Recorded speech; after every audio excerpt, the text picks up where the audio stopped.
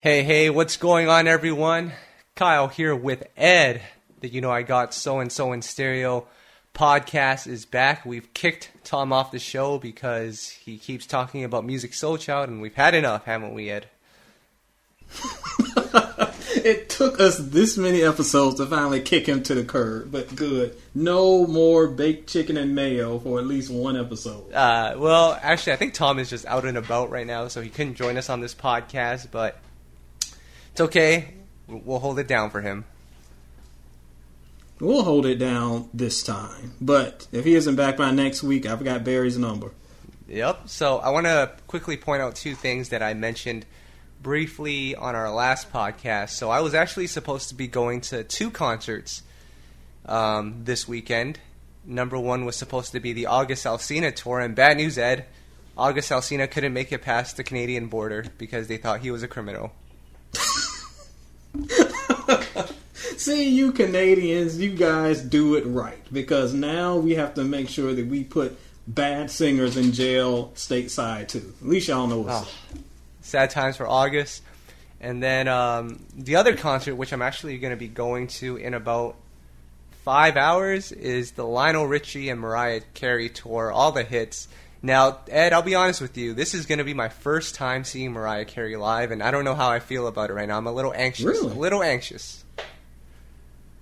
Well, see, player, if this was 10 years ago, I would tell you to put your fears at the door. She's going to give you a great concert. But we have seen Mariah 2017, which pretty much just involves her standing in one place while she has her shirtless men carry her around piggyback across stage. So, settling in for an interesting night. Well, see, I'm even more concerned because, you follow me on Instagram, and anybody that wants to do that, feel free to follow me. But I usually post, like, a clip of the artist performing, and I like to do it for my favorite song. I'll record it and post it on my Instagram.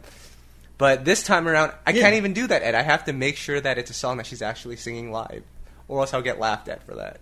Well, if you're going to do that, you aren't going to be recording a single song from Mariah, because ain't nothing getting sung live that performance. Trust and believe, homie. So I've been doing my research a little bit, been watching some YouTube clips of her live performances, and you can tell there's certain songs that she sings where it is always the same note with the same amount of power, so you know it's lip sync. But I know she also sort of sings on some other songs, so we'll have to see. But Ed, I want to ask you, so when was the first time that you saw Keith Sweat? It was pretty recent, wasn't it? No, it was just before I left Louisville, so probably 2009. And that was your first? Yeah, I think that was your first time seeing him, right? That was my first live Keith experience, yes. So take me back to that, because I'm a huge Mariah fan, as many people on this podcast know, and it's sort of like, it's like finally this is the moment. So what was that like for you with Keith? Oh, I got to set the stage on this one. And those who keep up with soulandstereo.com, excuse me, because I'm sure you've heard this story a million times. I've written about it in 2 or 3 different ways and different varieties, but I'll take it back. So back in Louisville, my wife was a entertainment reporter. So, and as I've talked about on the podcast before, she talked to Static's family, did this great piece on him after his death, and a few other local acts that came from Louisville. So during this time I think this was for the Kentucky Derby Festival, Keith was coming in town, and the wife had some connections and knew the people that were setting up the show. So she went to her connection and was like, look, my husband is the biggest Keith Sweat fan in the planet. Like, you don't believe how much he loves this man. So if you could some way hook up this opportunity where he could get backstage, shake his hand, blah, blah, blah, I'd really appreciate it. So the person did her this favor. So the day of the show, I don't know this, so we're up and this is an outdoor performance. So we're getting set up, we're outside. Some security guys come over. The Secret Service looking thug dudes came over with the shades and everything. Whisper, I'm like, what's going down? So they talk to my wife. Then my wife talks to them, and she's like, it's going to happen. You're going to meet Keith Sweat tonight.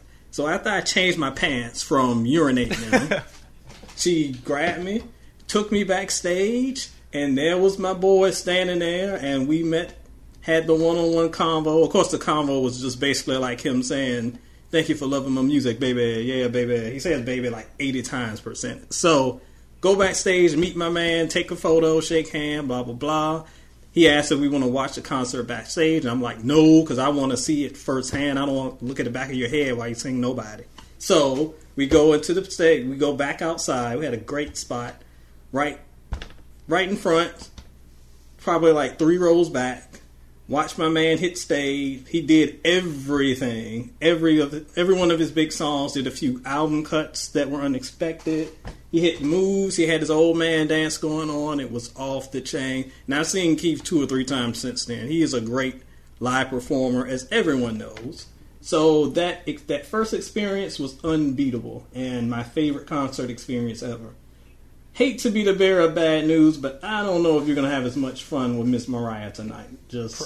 Probably not. And you know what? I already went to my first favorite artist concert. This was Ashanti and Ja Rule. I don't think I even ever told this story. I was in New York at the time. I was with Tom, and I'm glad Tom's not in this podcast right now because I'm going to call him out, Ed. Do it. I was at this Ja Rule and Ashanti concert, and in true Tom fashion, after every song or during the song, Tom would turn to me and be like, "What is this horrible singing?" or "Why is she lips?" Oh my god! You can already hear Tom saying it right now, and it's the fun. Yes, I can hear it in his monotone, defeatist voice. Yep. So, at one point it was, "Why is there no live band?" I'm like, "Tom, we're at the show. Enjoy the show, man." It's a Ja Rule concert. Why this isn't Eric Benet? Why would it be a live band? Yep. So that was my first experience with my favorite artist, and Tom ruined it for me. But it's okay because I actually made Tom go to that concert with me. It was good for you. That evening they were doing 2 shows. The first show, which started at 8 p.m., was sold out. So the following show was at midnight, and Tom doesn't go out after 11 p.m. And I was like, "Tom, we got to go to this." And he's like, "No, I don't want to go." I'm like, "Just do it." So then I bought tickets without him knowing. I'm like, "Hey, we're going." And that probably was why he was so pissed the entire time, but whatever. Well, I can't blame him for that. And you have to see, you're young and youthful and unmarried, but us old married men, it's not like it used to be in my heyday where I could just leave at midnight and go hang out until 4. Player, once it hits 9 o'clock, I ain't leaving the house. So if you were we're going out to see Ashanti at 10 o'clock, so let's go, I would be a little salty too. But it's just funny to me that he expected so much from freaking Ja Rule. This is the man who couldn't get the Fire Festival off. Mm-hmm. His concert ain't going to be much hotter. It also didn't help that we got back around 2 a.m., but oh well. Player, we aren't built for the young life anymore. No, we aren't. But let's talk about some current music, Ed. I mean, not a lot happened in this past week, but as usual, someone put out something, and I want to start off with this new song by Marsha, 90s Love, which I know you're a fan of. I'm a fan of, because if it's 90s, I'm there. And I think anyone who appreciates that early 90s R&B sound, kind of mid-90s R&B sound, I guess, would really like this one from Marsha. It's quite vintage. It's not a song that, of course, is going to become number 1 on the charts, but it's a great love letter for those of us who love that sound. So 90s Love is pretty fun. And I know she's still got a new album on the way. This isn't, I think, part of her album. It was part of another project, if I remember right. But it's just a great reminder that every once in a while they can throw us old dogs a new bone to chew on. I think it's really cool because it sort of is like that you don't know what you've got until it's gone thing. I remember when I was listening to R&B albums back in the 2000s, which the quality of those albums are way better than the ones that are out today, for some artists at least. Mm-hmm. And, back in the day, I would listen to an album, and if it was it was probably what I consider a 3.5 out of 5. It was just a solid R&B song, but because there were so many good songs back in that time, you just kind of put it to the wayside, and you're like, I'll listen to it when I listen to it. Now it could be a 3.5 out of 5 song that comes out, and I'm like, man, this is amazing. It's just I think we're really missing that sound, and not to say that it's gone anywhere, but the fact that it's not as relevant, it makes you appreciate it a little more. It definitely does, and it's funny you mention that because just like an hour before we hopped on this podcast, I was talking about another 90s artist that many of us love who never got the appreciation she got, and that was Shanice. Most people remember her for the I Love Your Smile. Oh, I'll get it out. The I Love Your Smile joint. But she had so many great songs, but because of that era where there was the Mary J's and the TLC's and the Destiny Childs and the Leahs and Brandys and Monica's and blah, blah, blah, she got so overshadowed that people who liked her music liked it. But looking back and listening to those songs, they were incredible. Yep. And if they came out today, she'd be the biggest star ever. But because of the time period, it was very easy for her to get lost in the shuffle. And I understand what you're saying, too, about the 2000s era artists, where there are so many albums that didn't really get a lot of hype. I remember Heather Headley's album. People being like, that album is tremendous. But again, it just got lost in the shuffle. And if it came out today, Twitter would have a meltdown because it was so great. Yeah. So yeah, player, we slept on so much good And music. I started to appreciate it now. Like, Dondria just put out a new song with The Brat. It's another 90s influence song. Yes, that's a good one. But I'm telling you, if that song came out 10 years ago, I wouldn't care about it as much. But I don't know. Maybe it's like a supply and demand thing, or maybe I don't know. I don't know what it is, but I'm starting to appreciate the fact that these guys are sticking to that 90s sound with a little bit of evolution, of course. But props to these artists for doing that. Yes, anything that gets it back to kind of my era and the stuff that I came up on and the sound that made me a fan, I'm automatically going to be a little bit biased and give it a little bit more love because that's what made me a fan. So I'm going to gravitate toward it. Absolutely. And then off the air, we were talking about a song that we briefly talked about last week, Sammy's Too Long, which I think we both love. And here Sammy comes again with another new song with Rick Ross, Good Life. This is another good song, Ed. What's going on with the man Sammy dropping these bangers left and right? I mean, that Sammy is an artist that I liked okay back in, I was in college, so maybe like 2000 or so when he dropped. And he was fine, but nothing special. But geez, he's dropping some nice songs now. I'm really looking forward to whatever project he's cooking up. Yeah, because even in the 2000s era, he came in around the same time as the Marios and the Omarions. He was sort of like third wheeling, kind of. No one really paid too much attention to him. Yeah, he was. Here he is. But the thing is, he could always sing. So he always could. The difference is now is the lane is wide open, and it's a lot more opportunity for the light to shine on him because there aren't really, that I can think of at all right now, any solo male artists that are dominating the scene. So with that little power vacuum, it's easier for him to shine a little bit brighter than fighting with Omarion and Mario, and those guys were at their peak. Mm-hmm. But let's hope he puts that album out soon. I think it's actually coming out next week. But he's got to put that out soon because, Ed, have you heard the news? Usher, he's coming back. He's in the studio with B. Cox, Jermaine Dupri. I think Sean Garrett's involved as well, and Rico Love. Does this mean Usher is back? Player, I've heard the rumblings. I've heard that he's back in there with the original team. I will remain silent until I hear some actual content. And I don't mean just snippets, because I have heard, I believe it was a snippet you might have shared. I heard a snippet from someone, and it sounded pretty okay. But I think Hard to Love has shaken all of our souls. So I'm going to need to see a full-formed song before I make a decision on what this next project is going to be. Maybe Usher's learned his lesson and he's going to turn back the clock and give us the sound that made him a star. Or maybe he's just doing this so we'll pay attention to him again so he can start doing his snap music again. I don't know. We'll see. I'm trying to think, Ed. Like, Usher is an artist that, and I hate to always talk about Usher, but I'm just trying to think. Usher's career, his sound has evolved so much over time. It's gotten to the point where, he's been dibbling and dabbling in different genres, and I think he's kind of lost his way. And we talked about Mariah earlier. Mariah, for the most part, has stuck true to her sound, hasn't she? For the most part. But here's the thing about sticking true to your sound. We've talked about this bits and pieces before, and even a little bit about Usher.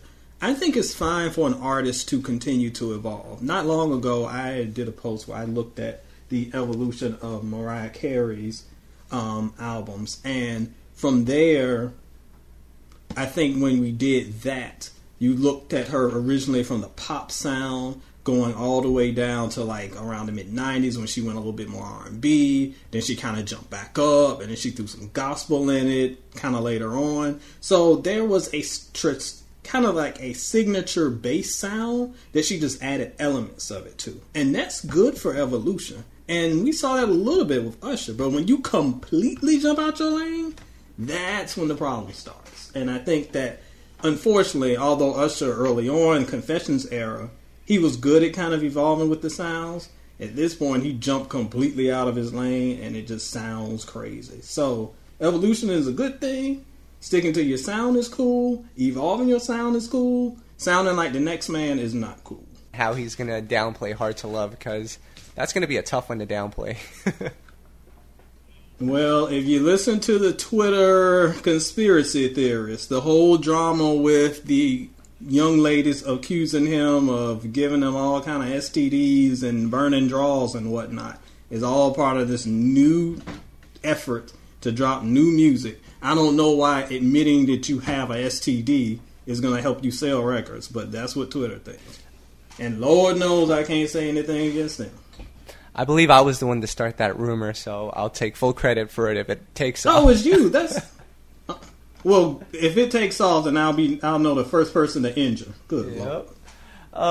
Now I want to talk about Musiq Soulchild, and he's putting out a new album, and he's been dropping songs here and there. And as usual, our boy DJ Soulchild was going nuts on Facebook about this new song, Humble Pie. And Ed, the song is just okay. It is not that great. I will listen. Shout out to Soulchild, who almost gets mentioned every podcast. He does. And you know what? I'm glad Tom's not on this podcast, so we can be completely honest. But Humble Pie is not that great. It's a solid song, but I mean, it's not that great. It's kind of dull. Like it's fine, but it's kind of dull. There was a song that Musiq dropped this week that was better than Humble Pie. So I don't get what the big hype is on this one. Yeah, as I had mentioned, in a couple of podcasts ago, him doing it all on his own like he is right now, it kind of concerns me because I think Musiq is an artist that sort of needs some structure. And from the songs that I'm hearing now, there's not a lot of structure in the music. Like the choruses they're just not strong enough. And, I mean, it's a double disc, so I'm sure we'll have some great songs on there. But from the 4 songs that he's dropped so far, yeah, I think, You're right, and I think that's a great way of looking at the issues that I've had with the song so far. They're fine, but it's something off with the construction. And I think that maybe it's the hooks. It's something that just doesn't pull me in the way that Musiq has done in the past. And like we said, the other song he dropped this week, Sooner or Later, I think it's called. That one I like. That one is one with the live instrumentation going. That one, of the 4, is the one that I probably enjoyed the most. So I think that he definitely has the ability to do it. But I always say about these double disc albums are, there's a reason why if you look at historically the albums I review, the ones that get higher scores are the ones with tighter track lists. Because it's easier to pick the best of your best and present that. And I feel like double albums, an artist just records a whole bunch of songs and just throws them all out there with not enough editing and not enough judicious selection. And you get a whole lot of garbage mixed between some good stuff. And judging by these 4 singles, that seems like the road Musiq is going down. So we'll see. But this is going to be a long night reviewing that album. Man, Tom's going to be jumping on the bed. Yeah, between a Musiq Soulchild double disc and a Chris Brown double disc, how will you have time for anything? I will be in my grave between Musiq will put me one foot there and then Cousin Chris will just throw the dirt over it. And they're dropping like within a month of each other? Come on, y'all. Give your boy a break. No, this is absolutely true. Now, one more single I want to talk about, and I just want to mention it because it is kind of cool, but NBA player Victor Oladipo dropped a Donny Hathaway cover. That's kind of cool. That's cool, but again, if you cover Donnie, you better be bringing it. I haven't heard the single yet. We talked about it a little bit before we got on the podcast. I haven't had the opportunity to hear it. But man, if you following Donnie, that's some gigantic Bigfoot shoes to fill. So I hope it comes off pretty good and not a cheap knockoff. Hey man, as long as there's no auto-tune on it, it'll get a pass from me. Yeah, you get props for that. You get I think at this point, if you don't have auto-tune, you automatically get 2 stars from any review that I do. Absolutely. I want to quickly go into this because, Ed, as you know, we all love our R&B groups. And last week, Day 26, which I think is probably the last male R&B group to really, really make it, they were all over the news because they were celebrating their 10-year anniversary. And so, talk to me about Day 26, I guess. What do you remember about them? What's their stamp in history? Oh my gosh, player. Watch my... As I say every podcast, please direct all hate tweets to E.T. Bowser on Twitter because I know I'm going to get First of all, Ed, weren't you watching Making the Band back in the day? I was, and honestly, that's the only thing I have to say about Day 26 because when they dropped, it was all about Making the Band, and that was their big claim to fame. So when I think of Day 26, I don't think of a single song. I don't think of a single video. And of course they had songs. They had albums. Well, they had a couple albums. But the first thing I think of is Making the Band. I think more about the actual reality show than the actual music. Like, what song did they have other than... What was the song with Young Jock? I'm going to Put It On Her. Like, I vaguely remember that. But otherwise, I don't remember much about their music. I just remember the reality show drama. And I know that they have an extremely vocal, and extremely passionate, and extremely crazy fan base that jumps all over the place. So, and shout out to, of course, our boy Brian Angel, who joined us a few months ago on our R&B draft, who actually won the draft, if I remember right, because the Day 26 fans came hard for your boy. But most of what I remember about the band is just Making of the Band 4. So, sorry, y'all. Yeah, I'm sort of with you on that one. Like, I came up around the time that Day 26 was coming out, and they had some solid songs, like you said, but, I mean, because I'm trying to think. I remember when Diddy went on the Bad Boy reunion tour, and Day 26 wasn't on the tour. That was a little surprising, but now that you look back at it and you compare them to the 112s and the Faith Evans and, you know, Mace, it's like you can't even compare the two.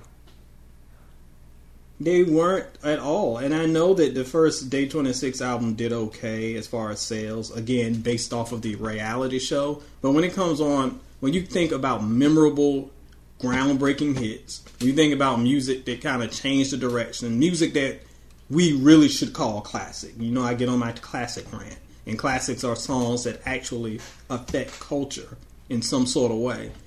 Puffy had those in spades back in the mid-90s. Day 26 was a band that came off with a lot of buzz off a reality show. Had some decent songs. Had some decent charting success. You can't hate on that. But as far as memorable tracks, I can't think of. Mm-hmm. Now, before we get into our main discussion, you know, to talk about your list of R&B albums from the 2000s, Tom and I had a very interesting conversation, and this actually coincides with the announcement of Melanie Fiona. She's going to be coming back with a new album in 2018. Are you excited about that, Ed? Yes. Yes, and I'm a fan of Melanie. She's one of those artists that I feel like should have been bigger than she was. Like, she definitely has had some success, but feels like she really should have been a little bit bigger. Well, Tom and I had this discussion because I think he was talking to a coworker who's a huge R&B fanatic, and for some reason she doesn't know who Melanie Fiona is. And to me, that's not so surprising because if you think about the timeline, like I look at myself, for example, big fan of the 90s, but gigantic fan of the 2000s, and around 2009, I remember a lot of R&B fans. You were either going to go into the traditional R&B lane, which is like the Tanks, the Melanie Fionas, Jasmine Sullivan. Who else was big during that time that was relatively new? In the late era, yeah. I really can't think. it was that era was dominated by like Trey Songz is Ready, and like you said, Jasmine, Keisha Cole was still kind of floating around at right, the time. but who were some of the new artists that came during that time? I think Miguel was one. Miguel, definitely. Melanie is. They don't jump to mind, and that's kind of the problem that we're saying. Like Leona Lewis, who is really more pop than R&B. Like those are the names that kind of come to the forefront. Yep. But then again, I'm not sure many people hearing those names are like, oh, I forgot about her, and there's a reason. Well, my point is like, I think during that time period, you saw a lot of music fans shift from that traditional R&B to that moody Frank Ocean, Drake, Miguel lane. So when you talk to these, diehard R&B fans, they'll tell you all about Frank and The Weeknd and all of those guys. But the Melanie Fionas of the world, and even I want to say Elle Varner, that was a little later on. But even those artists, like no one remembers those artists. Like they don't know about them. It's weird.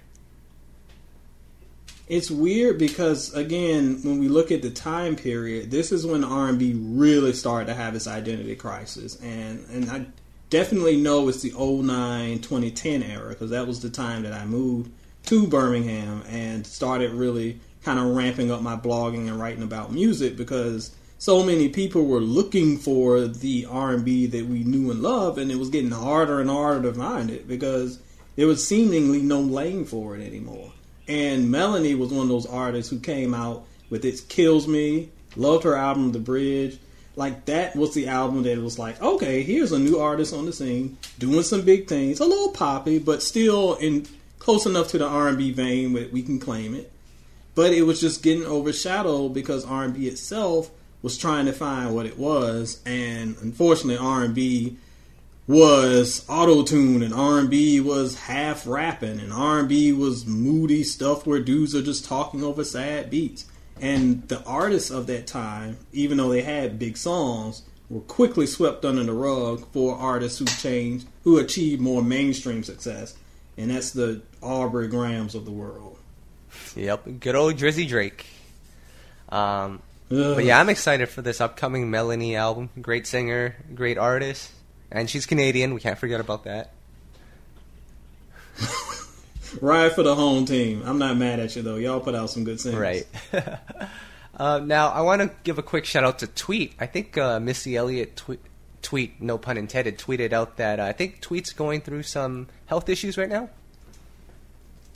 Yeah, and that's very sad to hear. Missy sent out a tweet a couple of days ago saying that, unfortunately, that Tweet was suffering from blood clots in her lungs, and that she was getting some treatment for that. So prayers go out to our girl Tweet, one of my favorite personal artists, and one who just literally 2 days before that tweet actually shared my R&B list that we'll be talking about in just a second, and sent me some love for including her on that list, which of course I was happy to do, because anybody who puts out an album as incredible as her debut deserves props. So she's given us great music over the years. Of course, when she sent out that tweet, there were a lot of people saying, she hasn't dropped any new music in like 10 years. And I'm like, players, you dropped a new album last year. Check it out. So always got to stay on top of that. Always here for Tweet. So hopefully we'll get a good prognosis soon on my girl. Damn, Ed, the travesty of your list put Tweet in the hospital? Damn. It's Tweet, not Ashanti. She was the one that probably led Loud in a coma after that. But we're jumping ahead of ourselves, player. We'll get to that. Well, let me just say, when I read this list that you put out, Ashanti and Brandy were rolling over in their graves. Because, my goodness, how did you manage to skip those two? Then I will explain Brandy. I don't have to explain Ashanti. Anybody listening to this podcast knows where I stand with Miss Ashanti. Sorry to bring. I'm sure that will make me not be on the list for your upcoming wedding to Ashanti. I'll be relegated to the parking lot, but at least I'll have my principles. All right. So I guess what I'll do, because there are 30 albums, and I don't think you want to be explaining each one, we're gonna go through 30 to 15. And how about this? You tell me if they're a classic or if they're not a classic. Okay, yeah, you can just jump through a little bit, and then we'll talk about some of the ones that almost made the cut, and some albums that people are still pissed didn't make the list. So at number 30 was Music Soul Child's debut, I Just Wanna Sing. Is that a classic? With Tom listening right now? Oh, please. Tom would be like, yes, you can hear him screaming from the boroughs of NYC. Sorry, player, it's not a classic. It's music's best album by far. I love it. And it was a time where I didn't even like the first single. We talked about this a few weeks ago. The first single was Even Tom thought the first single was just okay. Kind of like Humble Pie. Sorry, Soul Child. But the album itself was pretty great. So, by far his biggest All right. No classic. All right. Though. And then at 29, Keisha Cole's sophomore album, Just Like You. I remember liking this album, but when I look back at it now, like there are some really, really, really strong records on there, and then there's just some okay songs.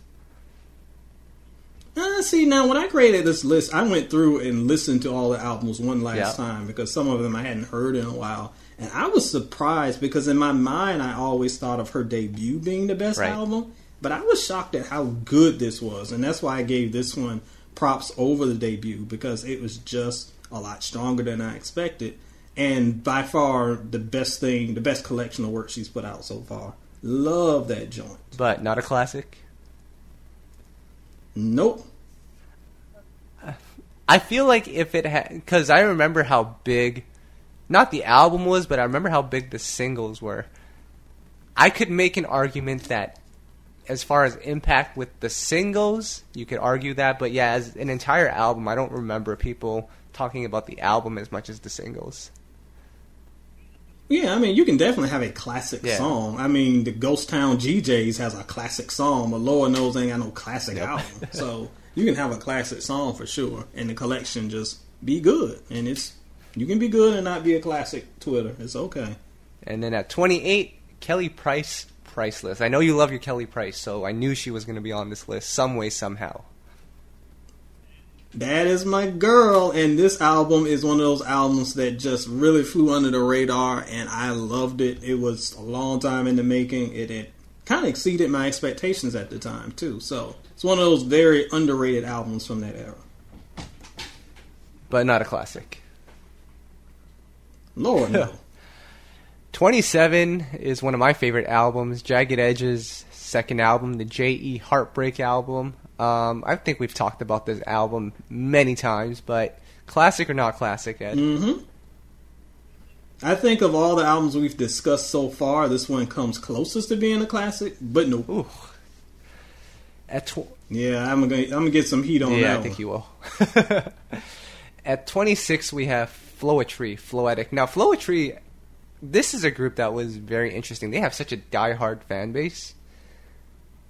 And, man... Very much so. Is this a classic, Ed? And that continues. Yep, it does. I'm sure that fans would call it a classic. I don't consider it a classic. It's kind of like, well, I would put it above.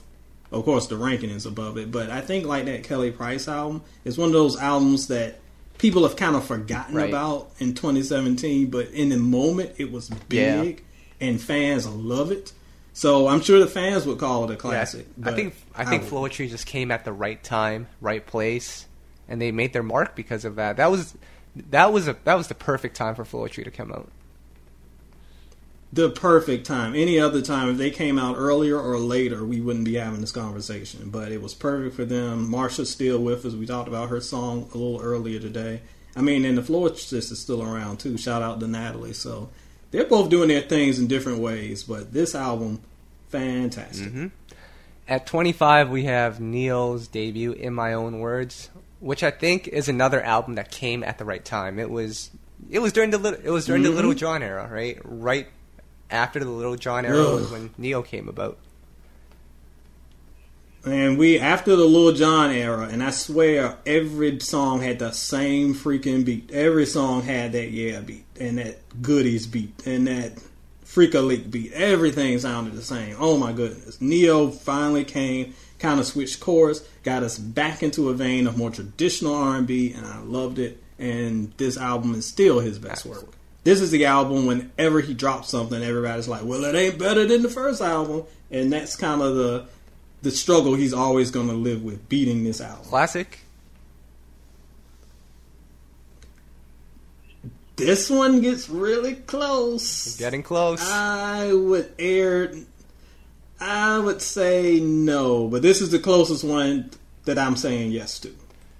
This comes the closest so far. All right.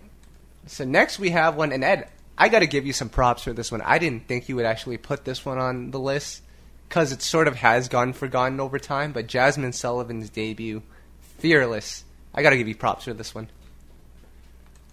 You better give me props. I know my R&B player. This album was this is actually one of the first album reviews I ever wrote, and it's still one of my favorite album reviews that I ever wrote.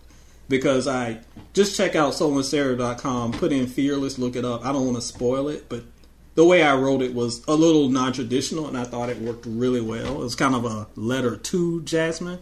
So it was one of my favorites and one that people talked about a lot. But I love this album. This is the album that I just knew she was going to be a star. And it's crazy that like 10 years later, we're still saying she's one hit away from being a star.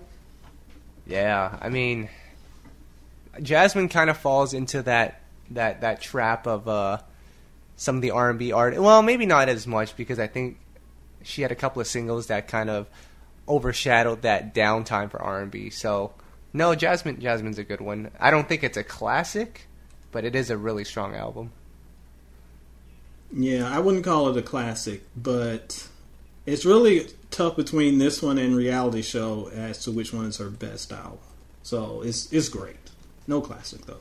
Next, we have everyone's favorite R&B villain, Carrie Hilson Killer, Beyonce Knowles, with her sophomore album, which we've talked about a lot. Probably her best album. I'm actually surprised to see it on your list, Ed. It's funny how the perception of this album, I've talked about this before on Soul and Stereo, I realized that people's perception of Beyonce is when you became a fan. Those of us who came up with Beyonce through Destiny's Child, through the early 2000s, a lot of us consider basically R&B Beyonce. Consider this her best album. If you got on the Beyonce train around the time where the hype started, around the 4 album, and definitely by the time the Beyonce surprise album dropped, you think Beyonce is the best album. If you came on later, you think Lemonade is the best album. So really your perception of her is when you became a fan of her music. But most of us who've been down from way back, a lot of us think that this is her best. As far as R&B, as far as consistency, because a lot of her later albums have a whole lot of hype, but it's a lot of inconsistency there. And this, to me, is her best. Yeah, aside from Ring the Alarm, which is just loud, it's just a loud song, the rest of the album was very cohesive, which I thought was very good. So, shout outs to Beyonce, but not a classic. No, I wouldn't call it a classic. 22, Tidra Moses' Complex Simplicity, which, you know what, Ed? I'm calling this a classic. Or at least a cult classic. I'm calling this a cult classic. I wouldn't call it a traditional classic, but yes, I have no problem calling this a cult classic. This is actually an album that I got into later on down the road, but man, this is such a strong album. It's one of those albums you can just listen to from top to bottom, and it's just like, man, this just sounds good.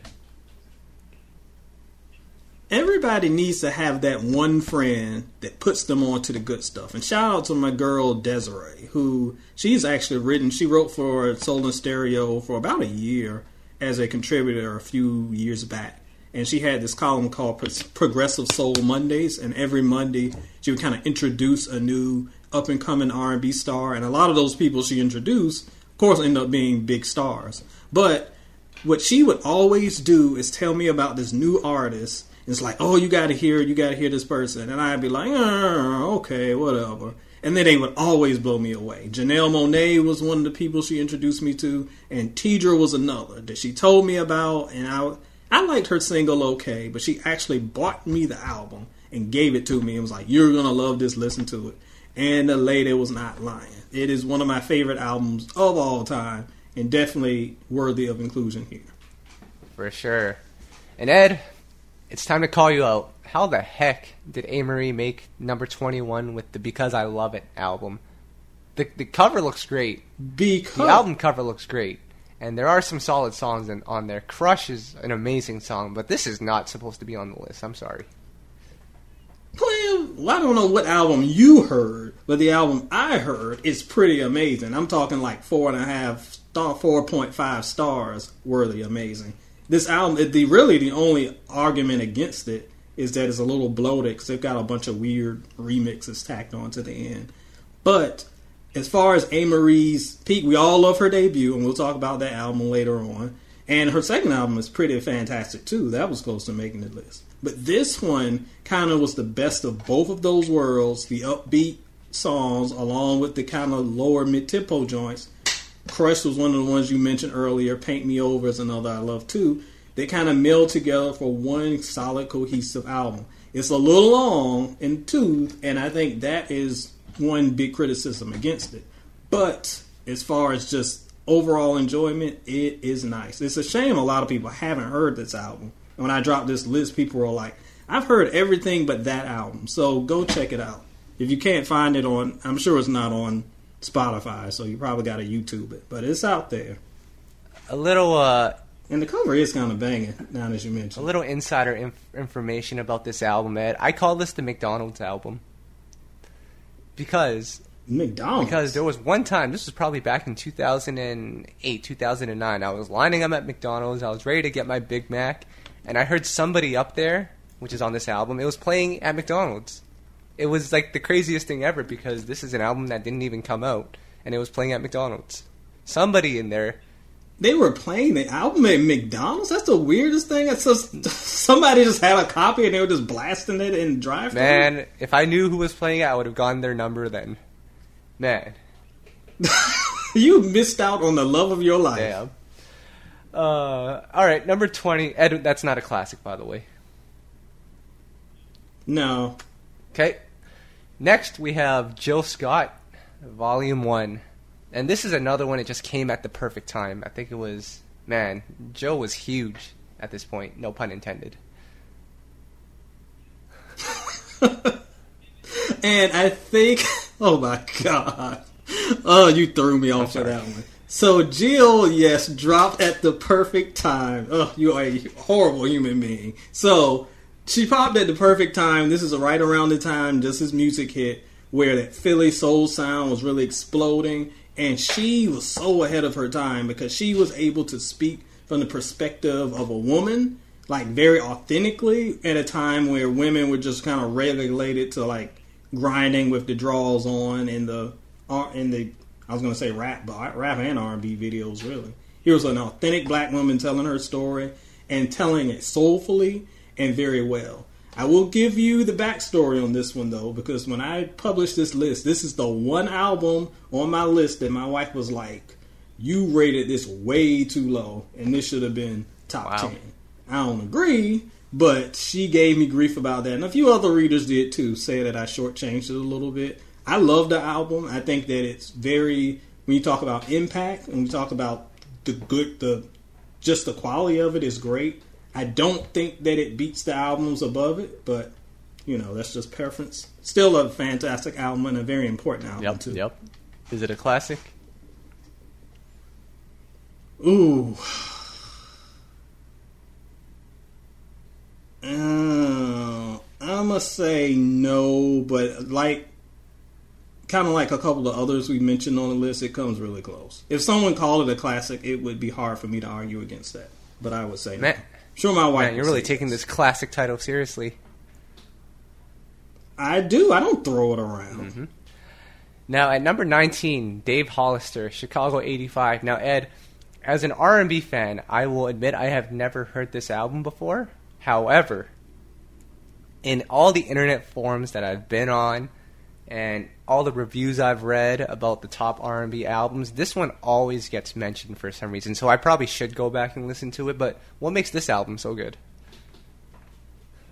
It's really the peak of Dave. And if you look, these last couple albums we've talked about have all been like the year 2000. It was just something about that year because it still had the evolution a little bit of a new millennium sound, but still really rested on those things that made the 90s so great. So I think it pulls from that a little bit. But it's kind of like the male version of Jill's album, where there's this, it's an authentic story of a man trying to find love and the stupid mistakes he makes along the way. So it's very relatable. Plus, Dave is just one of those very underrated voices.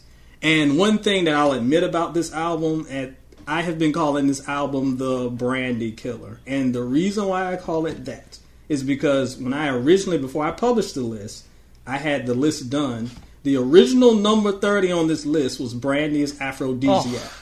And I went through the list and realized that I forgot this album. So I had to go back and add it, and that's what knocked Brandy off the list. So blame Dave for knocking Brandy off of the list. I'm going to have to send Dave a quick email and be like, hey, you ruined my girl's chances of getting onto this list. We're going to have to take this to the arcades, and we're going to have to play Street Fighter. Actually, he would really enjoy that. I've told this story a million times before, but the first time I met Dave is when I worked at the video game store, and he came in one day. And this was right before this album dropped. And he was buying, of course, like 7,000 video games. I was like, who is this guy that's just buying up all this stuff? And I didn't, because I wasn't in my moment, and I was like in work mode. I was just like, oh, this is just some dude buying stuff. I didn't realize it was Dave Hollister until he gave me his credit card that had Dave Hollister on it. And I was like, Dave! And he starts laughing, and then we talk about music or whatever. Super nice, super humble guy. And he likes his video games. Yep. At 18, Carl Thomas, Emotional. Now, this one kind of surprised me as well, because I have heard this album, and I think it is a pretty solid album, but 18 seems a little high for this list, Ed. Well, I guess it's the eye of the beholder, because a lot of people gave me grief for not making this one top 10. And one of my closest friends says this is one of the greatest R&B albums ever recorded. Wow. Of course, I'm like, dude, chill out. It's great, but chill out. Again, it might be another album that's the product of its era, but when this dropped, we really thought that Carl, kind of like a bunch of albums on this list now that I think about it, with Tidra and with Jasmine, we thought that like this album was going to make him a superstar. And as far as a solid single piece of work for its era and its time, if you just look at just that album and kind of not like what's come before and after, I think it's fantastic, and I think it holds up. I am very confident of its placement here. You know what? I'm looking at the track list now, and there are some really, really good songs on there. Special Lady. That's a great song. And some phenomenal writing. I remember at the time I was in college, and my professor, my journalism professor, he was also a singer-songwriter. And he would talk about just how well written that album was, because at the time R&B was getting kind of lazy with the writing, and he was right. And I remember listening to it a little bit deeper because he told me, hey, you really need to listen. This dude really is talking about some stuff. It is so well written. Yep. Classic?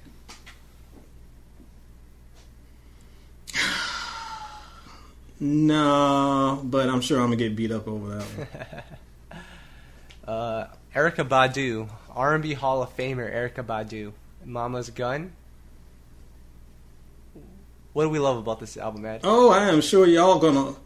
If Tom was up here, he'd cry a river of tears for Erykah Badu being this high on the list. Because you know he don't get down with Badu, but those are personal character flaws. I can't do nothing but pray for that. But love this album as well because it's just so raw and authentic. And Badu is one of those artists who just doesn't give us enough stuff. She'll drop an album and disappear for 15 years and then pop up again. But again, this is another album that is filled with songs that people know and recognize that just don't get the credit that they deserve. Another super well-written album. But is it a classic? I wouldn't call it a classic. Again, I'm going to get beat up for that one, but I wouldn't call it a classic. All right, and to round up until we get to number 15, just to finish it off at 16, R. Kelly, who unfortunately is in the R&B Hall of Fame. I'm just kidding.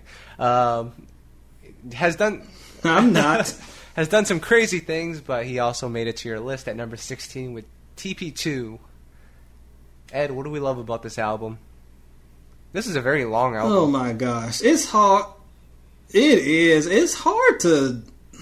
And I know that people feel there's this mentality that if we give R. Kelly props for anything, we're somehow co-signing all the disgusting things he is alleged to do, and which is stupid because this was.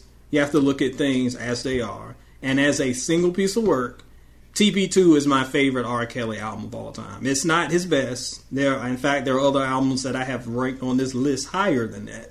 But to me, it's his most enjoyable because you've got Stupid Feeling on My Booty song that's hilarious. You've got the more traditional gospel type songs that are on it.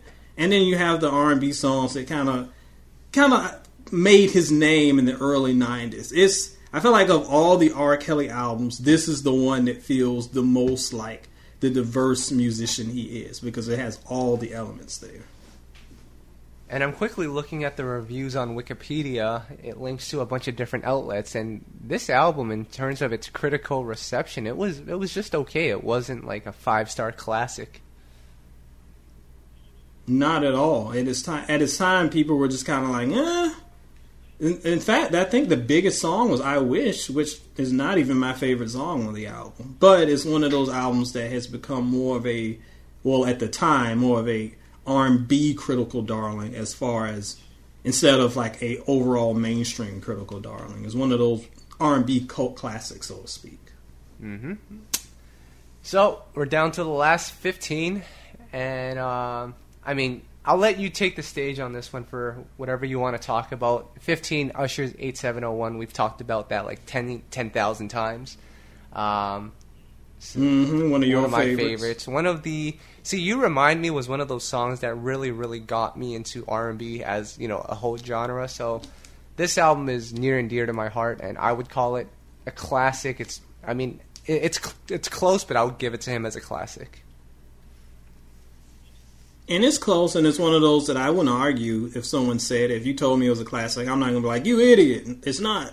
No, I don't consider it one, but it is very close. So I wouldn't argue with that.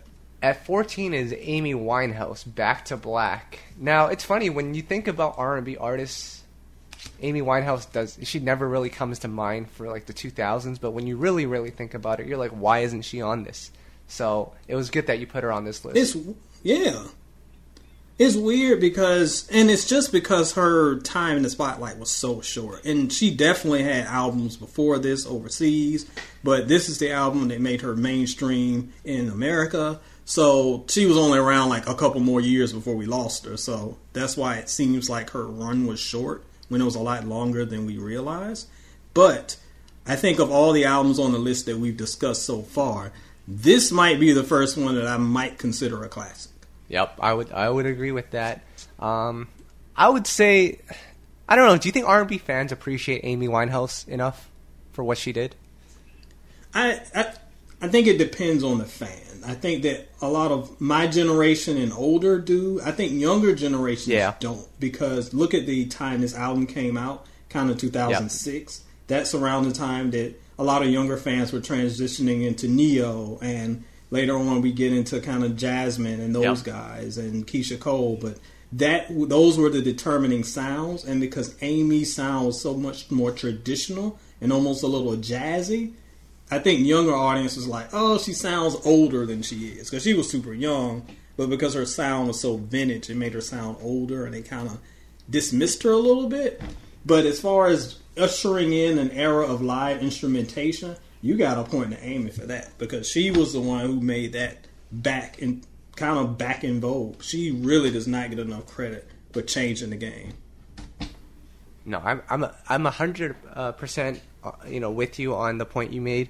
2006, because I was around. That was my time period, and that was when Omarion's Icebox came out. Neo's So Sick. Mm-hmm. What is it? Chris Brown's Run It. That's the type of music I was listening to at that time. So I really had to go back and be like, oh, this album came out too. So I've listened to it, and it's a great album. I would say it's a classic for sure. Yep. So we're 1 for, I don't know, 17. How many of these have we done? Yeah, we've done a lot. 13 is Anthony Hamilton, Coming From Where I'm From. Man, shout out to Anthony Hamilton. He's another artist who gave me props and shared the list. The Anthony Hamilton fans, though, got mad because they were like, this is a top 5 album, not number 13. Well, Anthony was cool with it, so you got to be cool with it. Again, another album that I don't feel like got appreciated for what it was at the time. I think if it came out later, if it came out today, people would be losing their minds over it. But because it was early 2000s, it kind of got lost in the shuffle outside of Charlene, your favorite song, Kyle, and a few other ones. So I think that this is one that really, as far as quality, stands the test of time and gets really, really close to that coveted 5-star ranking. I think I gave it like 4.5, but if it got really close to 5. You're telling me if Anthony Hamilton dropped this album today, he would be as big as Julius Caesar is right now? I'm sorry, Daniel Caesar. Can we please cut this man's mic? Oh my gosh.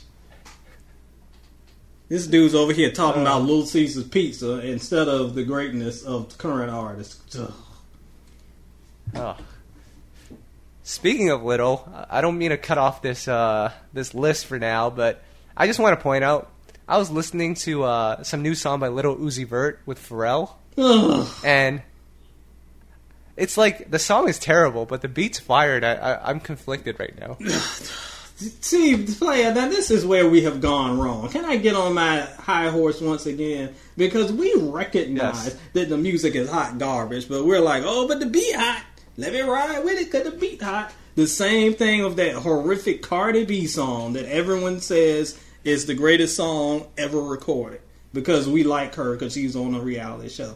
Let me tell you something, player. You like the person because she's on a reality show. You don't like her because the song is good. Because the song is horrible. Uzi Vert's song is horrible. I don't care what kind of beat Pharrell slapped on it. The people are trash. Stop supporting it. Oh. Real talk about that Cardi B song, that beat is fire. It is fire. The beat needs to be burned along with the song. And Cardi B is ridiculous. Oh my gosh. Yep. So is Anthony Hamilton's album a classic? No, I wouldn't call it a classic. This may be another cult classic, though. But I definitely wouldn't call it a surefire R&B classic. Cult classic, now we're talking. Better than Cardi B. Fair enough. Number 12, we have Destiny's Child's final album, Destiny Fulfilled. Now, I wouldn't call this a classic, but... And this is the one that doesn't really get talked about a lot, because I'm sure a lot of people talk more so about the writings on the wall, but this was a very, very solid R&B album from top to bottom. Ooh, they were mad about this album, player. It's weird how, like, the Beehive loves Beyonce, but, like, they don't ride for Destiny's Child. It's very strange, because they are like, the Beehive was like, oh, the Beyonce album should have been higher. But the Destiny's Child album, especially this one, gets forgotten about. This is another album that's just like the album we talked about a little bit earlier, the Anthony Hamilton album, that's very short, very tight and condensed. But man, song for song, it's a banger. It's got and it flows well from the more upbeat songs. It's got the radio songs. It got the more hip hop tinged songs to the traditional songs. From front to back, it's a great listening experience. And I've said it before, and y'all can get in your feelings if you want. But Destiny's Child albums are way better than Beyonce's albums. That's just the facts. Except the Survivor album. Oh, good Lord, no. Yes, that's the Cardi B of Destiny's Child discography. The one thing I really like about this album, Michelle Williams got a lot of chances to really shine on some songs, and she did. I don't think she gets enough props for what she did on this album. Oh, my goodness. Now, I know we love Michelle, and she's fine in small doses, but, oh, Lord, the way she gets to screeching sometimes, ain't my cup of tea. She did get more chances to shine, and she sounded okay sometimes, but once those vocals start going out of control, them runs, I start running from them runs. Oh man, she took it to church with Through With Love. She sure did. Up the Holy Ghost with that one. And I left out early at that church service. Oh man! All right, Not a classic, though, in my opinion. No, I wouldn't call it a classic. It deserves to be a classic, but it did not have to reach. It's much too forgotten to be considered a classic. Yeah. I think that was the perfect album to bow out with. That was like the reminder of what they started out as, and, you know, they were able to end it off on that same note with just strong R&B. Yep. So, number 11, we have the Red Album. I guess it's considered a classic. It's considered a classic. I don't know if I would consider it a classic, but just the mythical status of the album has made it a classic. Not even because of the content. And not that the content isn't good. That's why it's freaking number 11 on the list. It's a phenomenal album. Her best album. And very influential, too, when we look at how far it has taken some artists. When we look at some of the Sierras and Tinashes of the world. Definitely in a Aaliyah mold. But as far as song for song, I don't know if it's a classic. But when you talk about influence, yes, it's a classic. Yep. Number 10, Tweet's Southern Hummingbird. Ed, I was pissed when I heard this album at first because I was expecting a bunch of Oops, Oh My's. I think. And what was the other one? We talked about this before. We did. Yes, we did. And Call Me is the other one. Yes, we expected a Timberland sounding kind of evolution of Aaliyah sound. And that's not what we got. We got a very, very soulful, almost neo-soulish type album. And to be honest, those songs work better than the songs that we talked about. And I love those songs. The singles were great. But it's very misleading. And it's kind of a surprise in a way. This album blew me away because it was not what we expected. But I love what we got. And I think over time, this is an album that's gotten a lot more appreciated. Because you got to remember, at that time, this came out around the same time as Ashanti's debut, and I think A. Marie's debut, is it? Yep. And I think those two kind of took off first. Those two took off way before this one did. Tweet and Ashanti dropped the same day. I'll never forget it. Yeah. And of course, My Girl won. And that album should also be on this list, but Tweet's album is great. Oh my gosh, this is a top 30, not a top 70. Calm down. We'll get to the sleeper picks later, or the ones that you left out. But Ed, is this a classic? Oh, I want to call it a classic, but unbiased Ed says no. I really want to call it a classic, though. Yeah.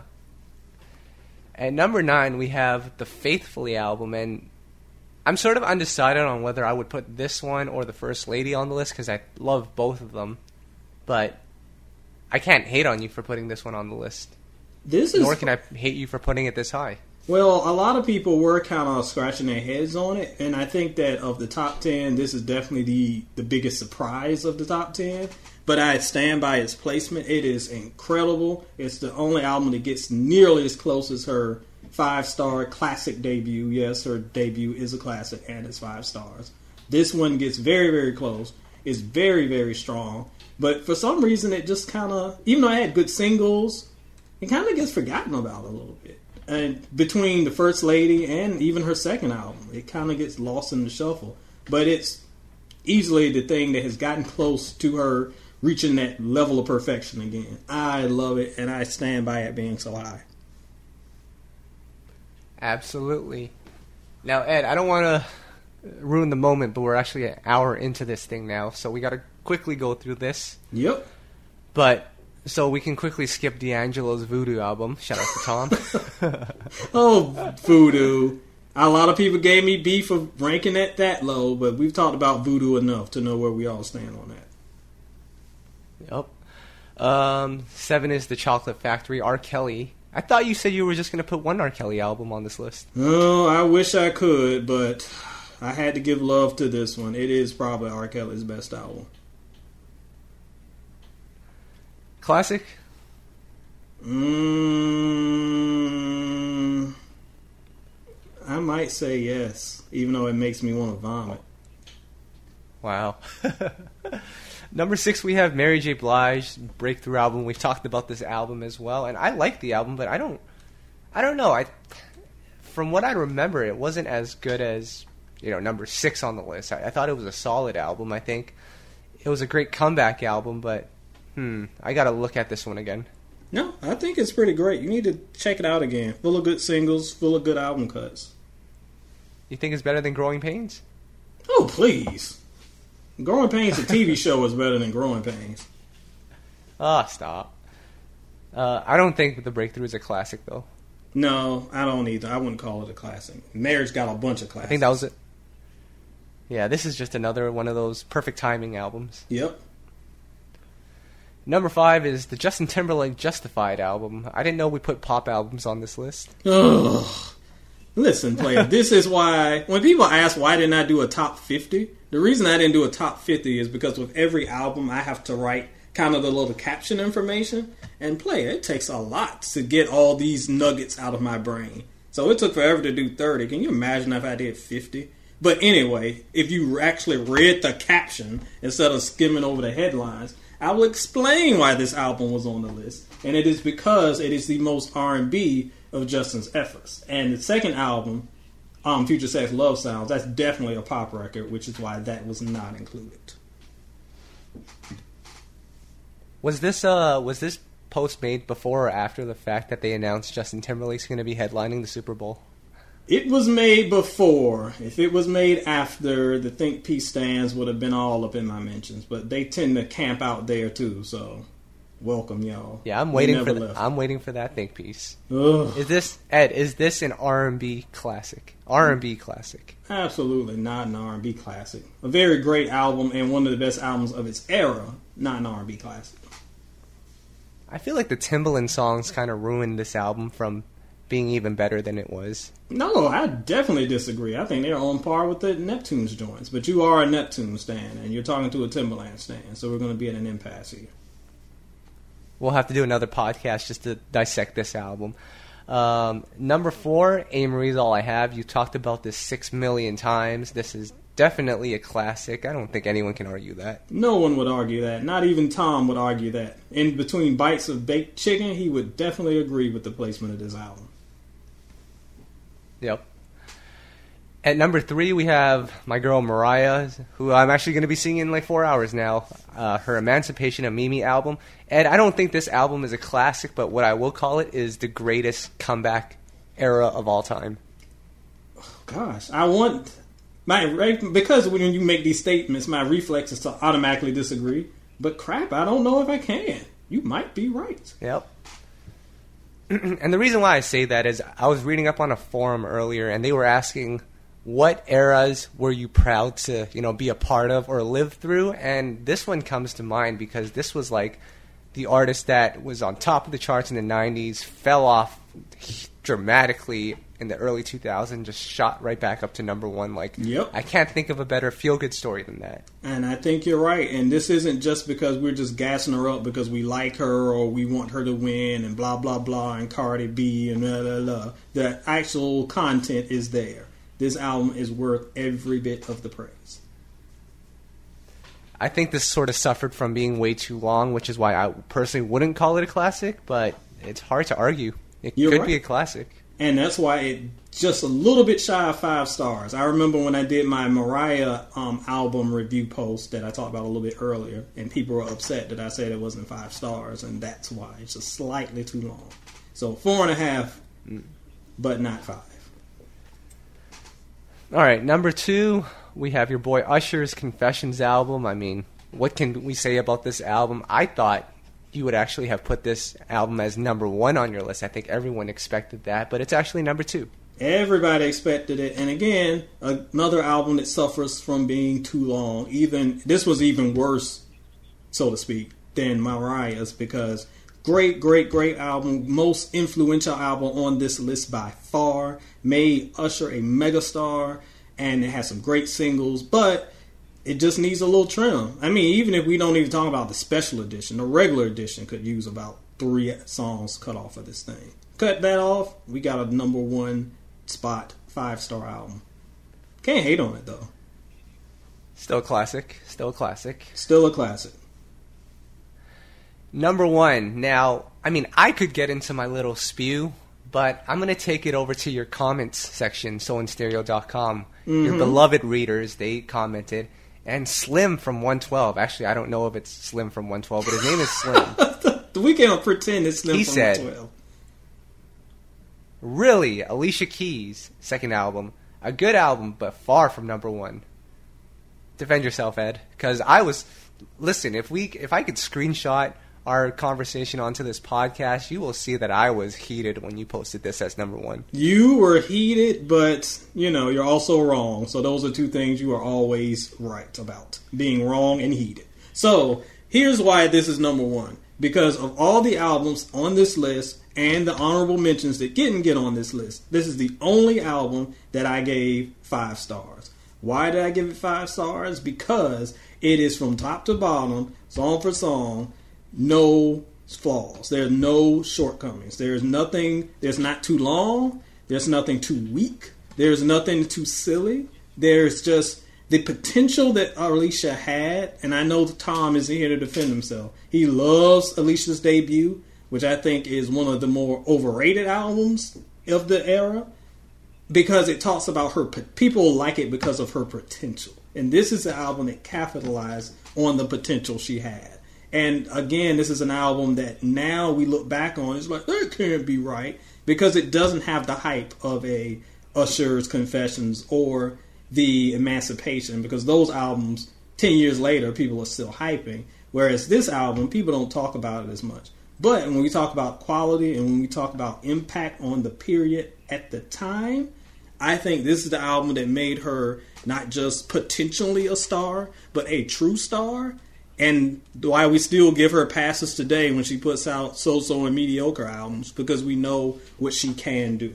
So, to me, of all the albums on the list, this is the only one that gets 5 stars. And Ed, to continue with Slim from 112's rant on your website, he also said, and this is why I F with 112. They know what they're talking about. Slim said, also, no Brandy Full Moon. That should have been number one. Who wrote this list? I asked the same question.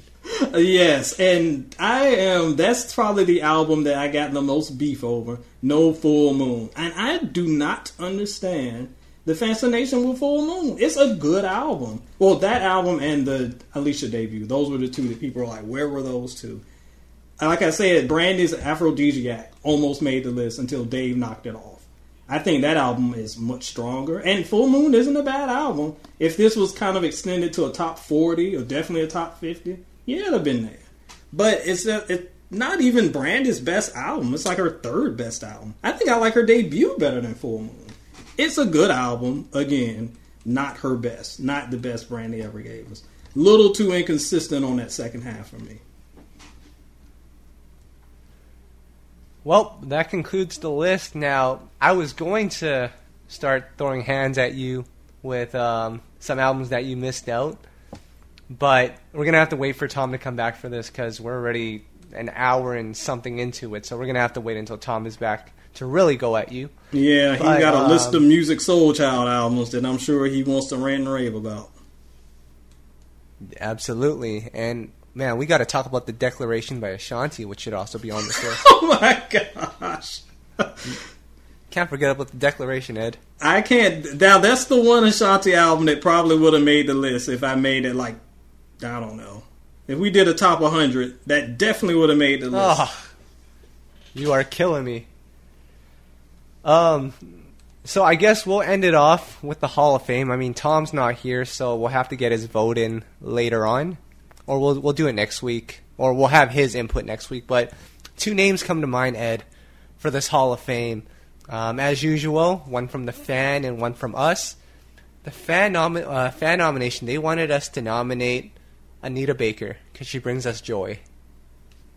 Oh, man. Now, see, when we first did the Hall of Fame, we kind of those legacy artists like Anita, we kind of already sort of inducted. But if we don't, if we just want to induct, just kind of look at her as a artist on her own, I think Anita's a pretty easy yes. When we talk about influence alone, that woman has influenced the entire generation of the 90s that we love to talk about and ramp about and kind of rant about.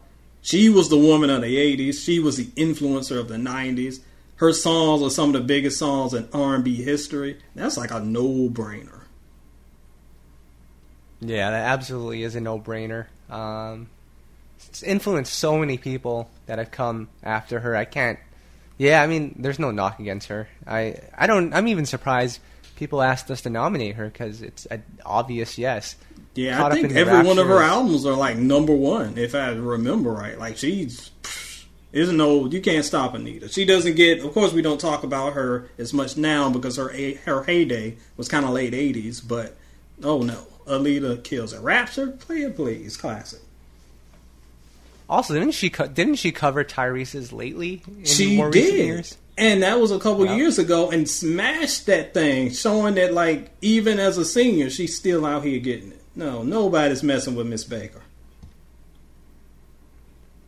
Yep, and that kept Tyrese's name in the headlines for a little more. So I'm not sure. Tyrese definitely wasn't complaining. Tyrese will find a way to complain about anything. Trust me. This is actually true. Now, as for our nomination, which you thought it was your turn to nominate someone, and I thought it was my turn, and it just so happened that we had exactly the same person in mind. Which was crazy. That was actually crazy. But it's time to nominate my boy, Tevin Campbell. And Ed, Can We Talk? If you really think about it, or at least from my point of view, I feel like Can We Talk is one of the songs that sort of defines the 90s and Babyface and that whole sound. Top 3, I would probably think one of the Boyz II Men songs is on that as well, but Can We Talk, a huge record. Tevin Campbell, one of the first young singers that could really, really, really sing, and he really made it. He was on The Fresh Prince of Bel-Air for an episode even. Oh, yeah, he was. Tevin Campbell. Man, listen, if you weren't around in the 90s, I can't explain to you how big Tevin was, because we talked about, of course, how great Can We Talk is, classic song. But we didn't talk about how great I'm Ready was, and Tell Me What You Want Me to Do, and Alone With You, and all these songs that defined the early 90s.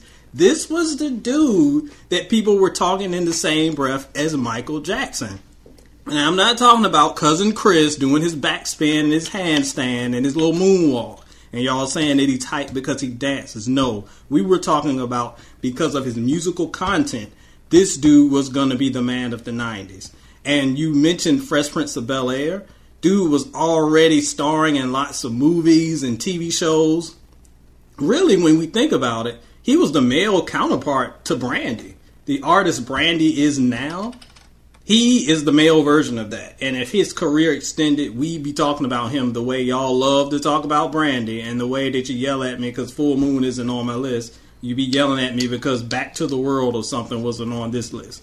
So Tevin had the goods. He is one of the biggest artists of the 90s, but Tevin's knock is that he could not translate when the genre evolved.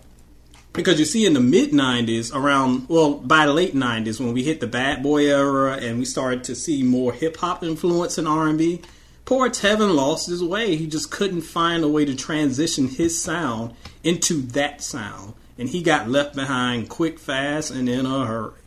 And because of that, I can't put him in the Hall of Fame. If we look at from 90 to 94, oh, please. No question. Straight up Hall of Famer. Even if this podcast was recorded in 1996, I would probably still say, oh, yeah, he's a Hall of Famer, probably. But knowing that he was unable to recapture that magic of his first 3 or 4 years in those first 2 albums, I just can't do it, dog. I can't do it. As much as we love him, he just was not able to translate. His reign on the short was short like leprechauns, as my man Big would say. Yep. Now, would you say his third album was his third album good at all? Because I'm looking at I haven't heard it. There was Bad Boy on it, and yeah. Oh no, that album was not good. I hated the single, the title track. I hated that song, and I do remember a couple songs on it being okay. It was one of those albums. See, back then we didn't have Spotify. We didn't have the luxuries that you youngins have today. So that's an album I listened to probably in the past 5 or 6 years, because it was, once music became more available online, I could check it out. But I didn't like it at all. And again, he just struggled. And then his next album, he was struggling to kind of find kind of neo-soulish sound. He just really couldn't transition from that early 90s sound, and that's what hurt him in the long run. Yeah, I would say the same thing. I think he was good for his time and gave us a lot of memorable songs. I don't recall any of his songs, his albums being classics, but he was good for his time, and I think that's not a bad thing by any stretch. He does have a lot of songs that people love to this day, so shout outs to Tevin Campbell. You're not in the Hall of Fame, but like I said, Can We Talk is one of those songs from the 90s that I think defined the 90s, really. Definitely. And you talked about albums maybe not being a classic. You could make an argument that his first one is. It's been a while since I've heard it, so I'd have to check it out. But I remember that thing being off the chain. So, again, If you missed out on Tevin's heyday, it's kind of hard to get the hype because you don't hear anything about him today. But trust and believe, that boy was on fire. He was Mr. R&B for most of the 90s.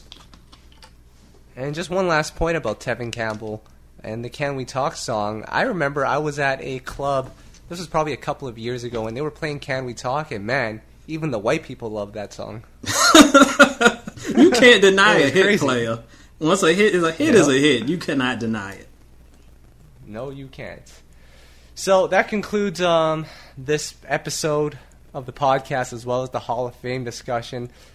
We'll try to get Tom back for the next one, and hopefully there's more to talk about. But Ed, what's going on with SoInStereo.com? I saw you did a hip-hop list as well. Yep, along the lines of the R&B list of the 2000s, I have just hit the publish button on the best 30 rap albums of the 2000s. So, sorry, Kyle, there's no Ja Rule here.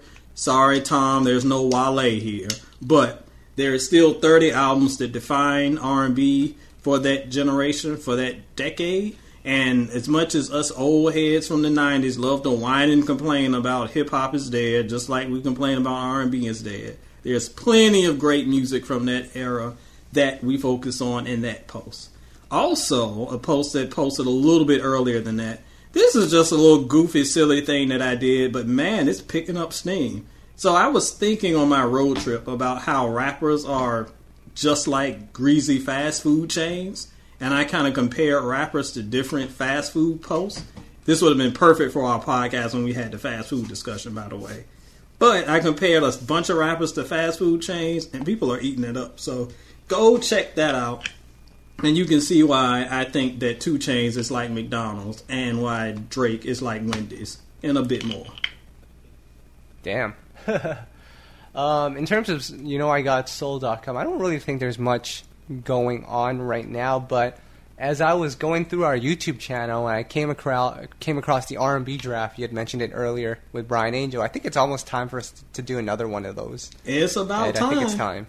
It's one of my most fun posts that we've done, and one of our most fun podcasts. And it was cool having Brian Angel and B. Cox and Case, and I think Soul Child was on that podcast too. We just had a whole all-star list of R&B influencers and thought leaders up on the joint, talking about who we thought would win. Brian Angel won. His fans came through for him on his list, even though I think I had the superior list, but I might be a little biased there. But it was fun. Yeah, we need a part 2. Yep. Man, I just remember how awful it was to schedule that thing, but I'm going to try to make that a priority coming up. Make it happen, player. I will. But until then, we're going to be out of here. It's a super hot Sunday afternoon. Ed, I know you can't, but I will. I'm going to go grab a Slurpee. And then I'm going to post this podcast, and then we're going to hear everyone's reaction, and we'll be back next week. And I'm going to be here envious of your Slurpee, so you better slurp it up for me. Pour a little out for the homie that couldn't be